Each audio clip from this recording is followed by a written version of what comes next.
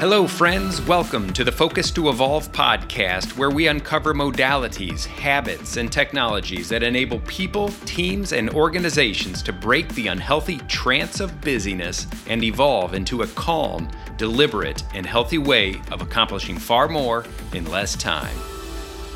Hey, everybody. Thanks for joining the Focus to Evolve podcast. Another solo cast coming from you. Jason Hinkle here. Very excited to cover today's topic.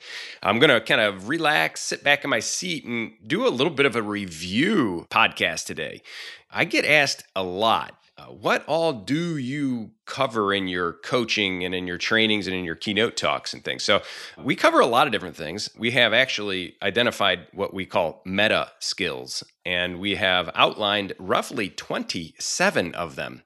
When we go into companies, teams, we do it with all kinds of groups, whether it be one-on-one coaching or heck, we've even done groups up to 800 people in one event, believe it or not. But when we go in there, we're pretty much repeating the same content or the same library of content. We pick different meta skills for the needs and the desires of the team or the customer or the individual. What we are really facing is what matters the most. Like, why are we doing this and why are we presenting these meta skills, which I'm going to review just some of them today. You will be able to pluck some of this and utilize it in your own working day, literally right now. That's what we love about the meta skills that we teach. It doesn't require you to really have to memorize anything or change too much. It's just little incremental things that make a huge difference. For any golfers out there, if you've ever hit that ball out off of the tee shot and your driver is just like 1 or 2% left or right at that point of impact, that's the difference between that ball going in a lake and going on the fairway. So it's a pretty big deal, these little adjustments. And when we say the word meta skills, I want to explain what that means. It's basically a skill, just like any skill that you have. Like when you were born, you did not know how to ride a bike. Somebody taught you that when you were able to finally do it one day. That's a standard skill that, kind of helped you along in certain ways. But a meta skill is a skill that you did not know. And then one day someone taught you. And as a result of learning that skill, you completely changed your life, all parts of your life, work, professional, personal, whatever the case may be. Take a meta skill example that you already have is reading. You were born, you didn't know how to do it, somebody taught you, and thank goodness they did, because you know where you are now because you were able to read. You certainly wouldn't have the life you have now without that meta skill. So there you go. It's basically a skill that impacts every other area of your life. And so that's what we're going to talk about today. But really, I wanted to touch on why we are dealing with this and why I have dedicated my life to get in front of as many people as I possibly can about this stuff. This is my work. So I'm nerdy as heck about all this stuff. I'm constantly doing research. I'm listening to a lot of thought leaders in the industries of productivity, well-being, the merging of both. And, sometimes spirit comes into all that. We get a little woo sometimes, because the truth is, where science is going, it's kind of strange. It's like it's overlapping into the mystical realm now. If you know who won the Nobel Prize last year for physics, they won, actually it was 3 different physicists, but they won it on non-locality, and the other part of it was quantum entanglement. But the non-locality part's the weird one. They pretty much mathematically show that when a conscious awareness is not observing something, it doesn't do that quantum collapse and become density. So basically, if you're not looking at the moon or no observing consciousness is, then the moon's literally not there. It's just potential. Isn't that weird? These people are getting Nobel Prizes for this. This isn't just some, ham radio person in the background. So, it's getting weird, folks. And our tools get more sensitive. And as the math gets bigger and as the quantum computing comes on and we can do these more advanced models, this is only going to show more and more of this beautiful mystery that we all live in. And we can just kind of all take a deep breath and relax that we really don't know very much. That's kind of helpful right there. Just meditate on that. One of the big research pieces I'm always into is what impact does burnout and overwhelm and just general mental fatigue have on a working person? Because I work with teams, companies, and people. So I'll just share a couple here. And believe me when I tell you, Houston we have a problem. I mean, we really do. I don't know almost anybody who doesn't deal with non-specific general anxiety or a little bit of subclinical depression or even clinical depression as a result of kind of what's happening at work. It has a monstrous ripple effect when you're not handling it very effectively or when it's just too much. So some of these little bits of research that I found, burnout employees are 63% more likely to take sick days. That's according to Gallup organization. Can you believe that? 63% more likely to take sick days than people who do not experience burnout and workload overspill. Another one, workplace burnout is associated with a 260% higher likelihood of developing depression. Man, listen to that. That's crazy. That's according to the International Journal of Environment Research and Public Health. Can you imagine that? Almost 3 times more likely to have a depressed employee or team member if they are experiencing the sensation of, I got too much on my plate. And if it's consistent, that's just a lot of cortisol squirting. That's a lot of adrenal fatigue. And the attitude and the emotions, they can't be controlled. That's just us humans. When we get overwhelmed, we turn into animals. We do. I'm talking to myself. Man, oh man, I'm embarrassed to talk about some of my days when I was really just not paying attention to this stuff and didn't get my way out of it. But another study out of Stanford showed that workplace stress and burnout contributes to a 46% higher likelihood of leaving a job voluntarily. Whoa.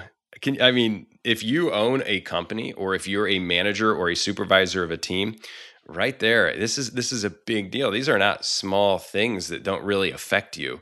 We're talking about people being depressed on your team. We're talking about people leaving the job voluntarily at a rate 46% higher. Job burnout increases the risk of coronary heart disease by, put your seatbelt on, by 79%.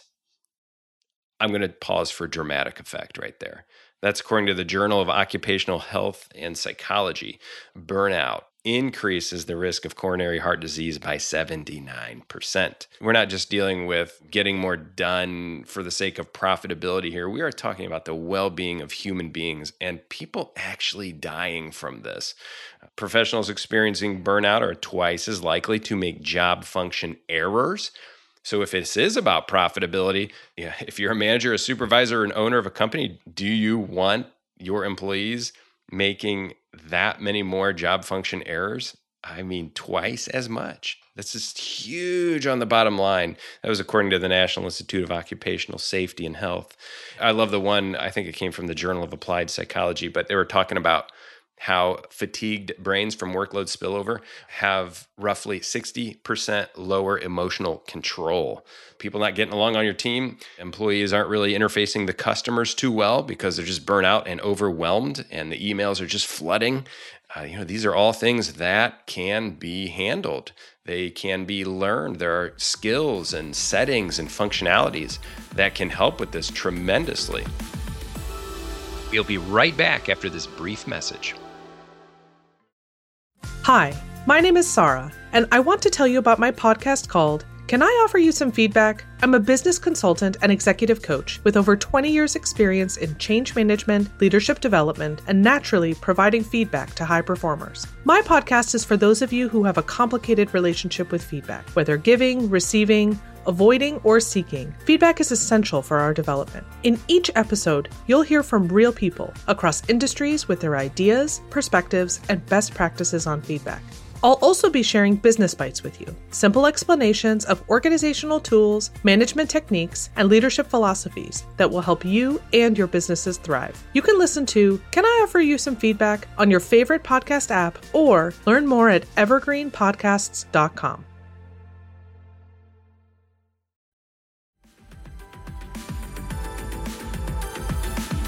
Welcome back to the Focus to Evolve podcast. Let's take a look at some of these meta skills that can deal with these major issues that our society and our working environments are seeing.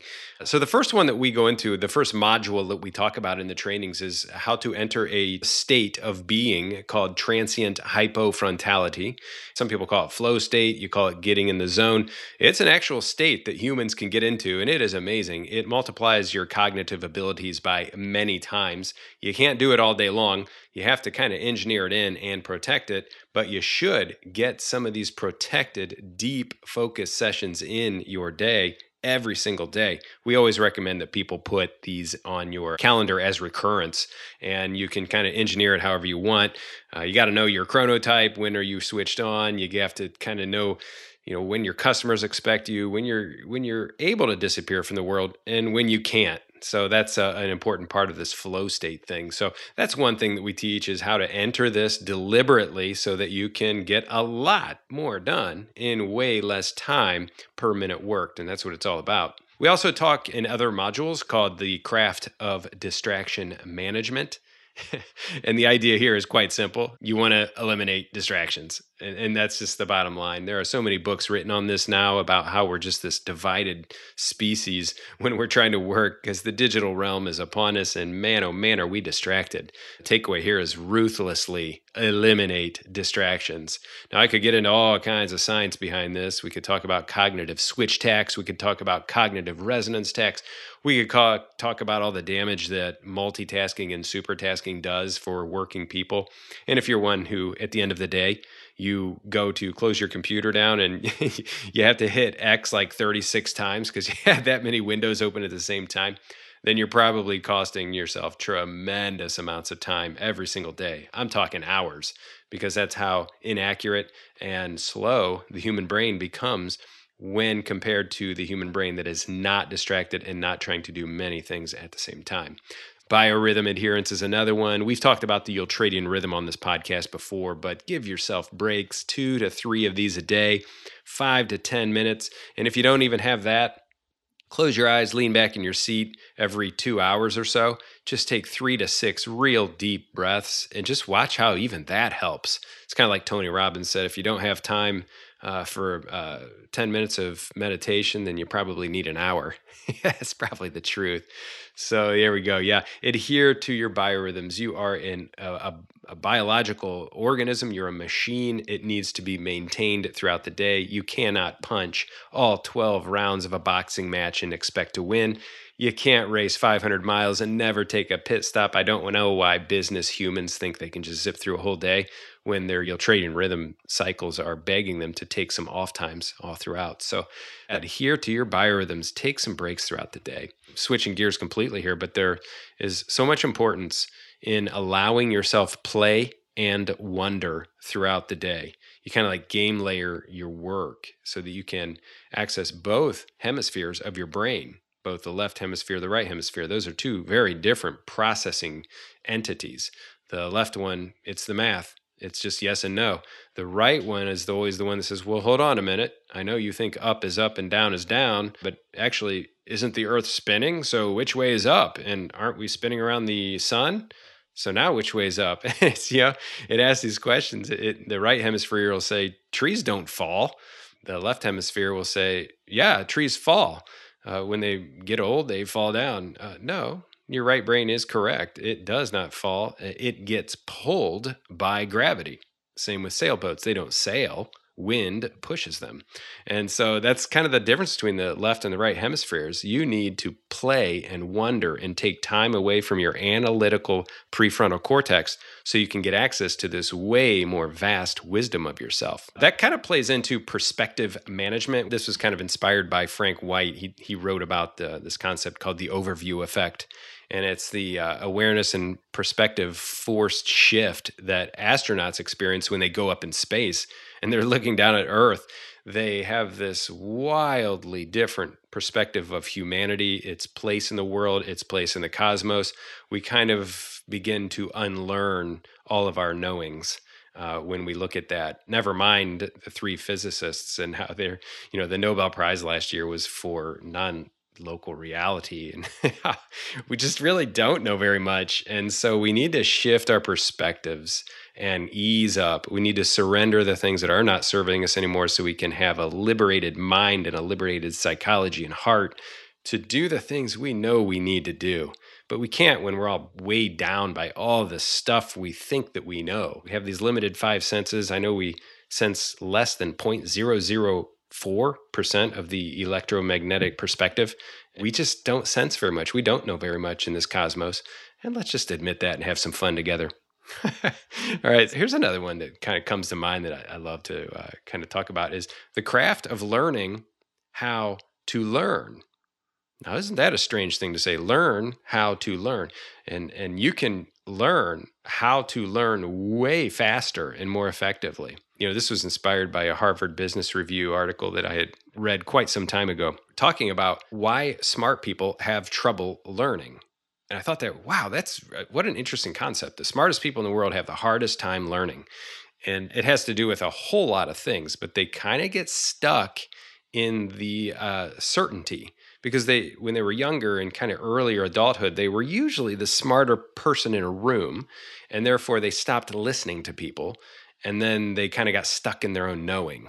And then as time goes on, they're usually the ones that are more stagnant because their neural architecture is pretty much, I'm the smartest one in the room, you don't need to listen. And I thought that was so interesting. And so that kind of led me down this path of, well, geez, I think everyone should learn how to learn better. And so that's something that I would recommend you look into. We love to teach about that stuff. I want to mention energy management. So there's all this talk and all this writing about time management.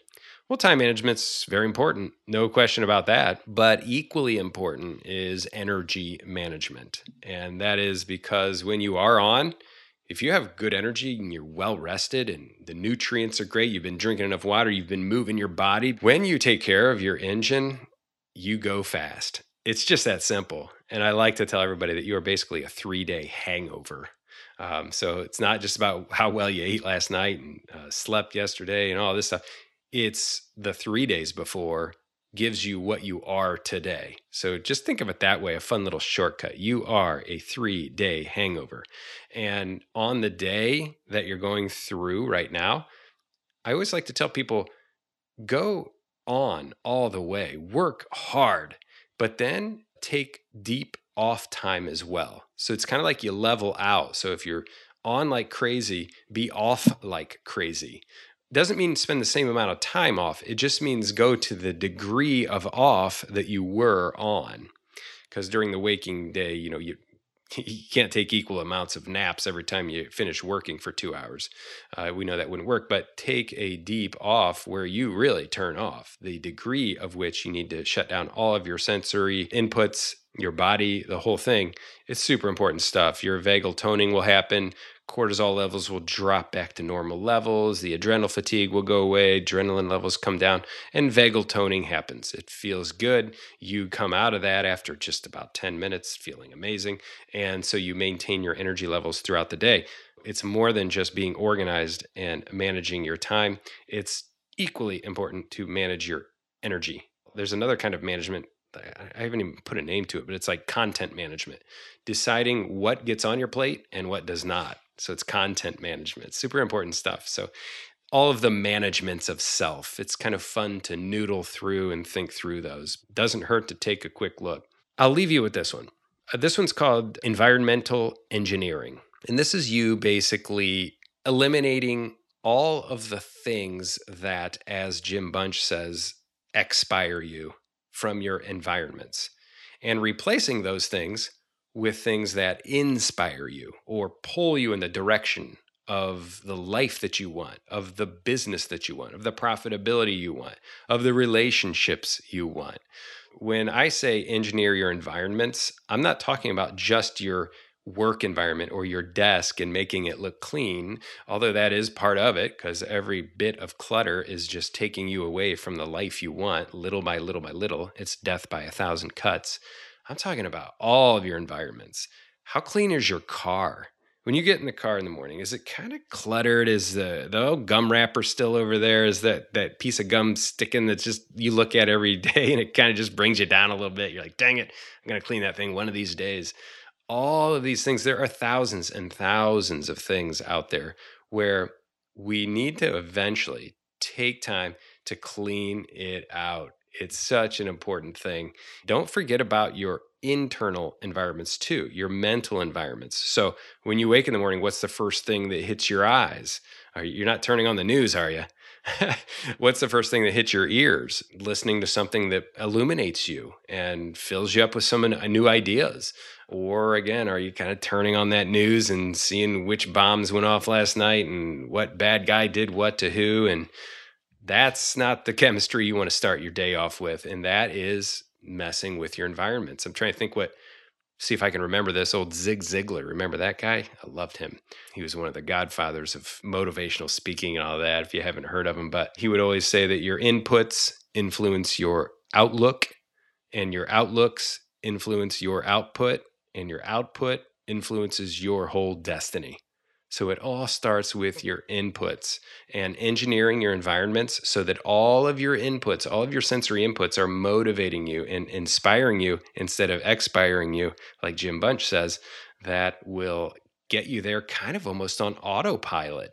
And that's just a great idea. It's a great thing to do. So when you get home tonight, clean up your closet, straighten that out, do something in the kitchen that you've been meaning to do for a long time.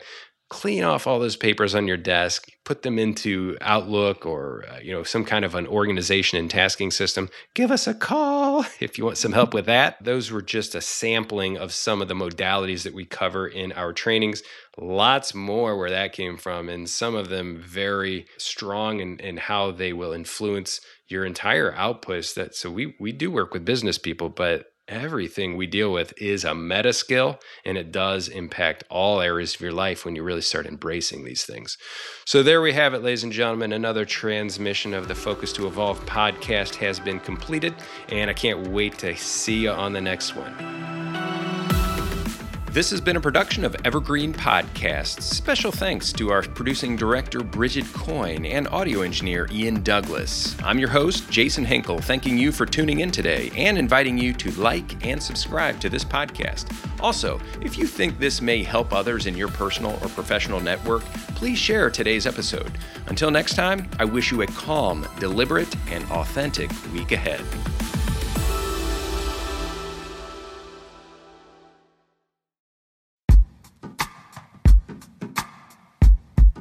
The Jim Stroud Podcast explores the discoveries and trends forming the future of our lives.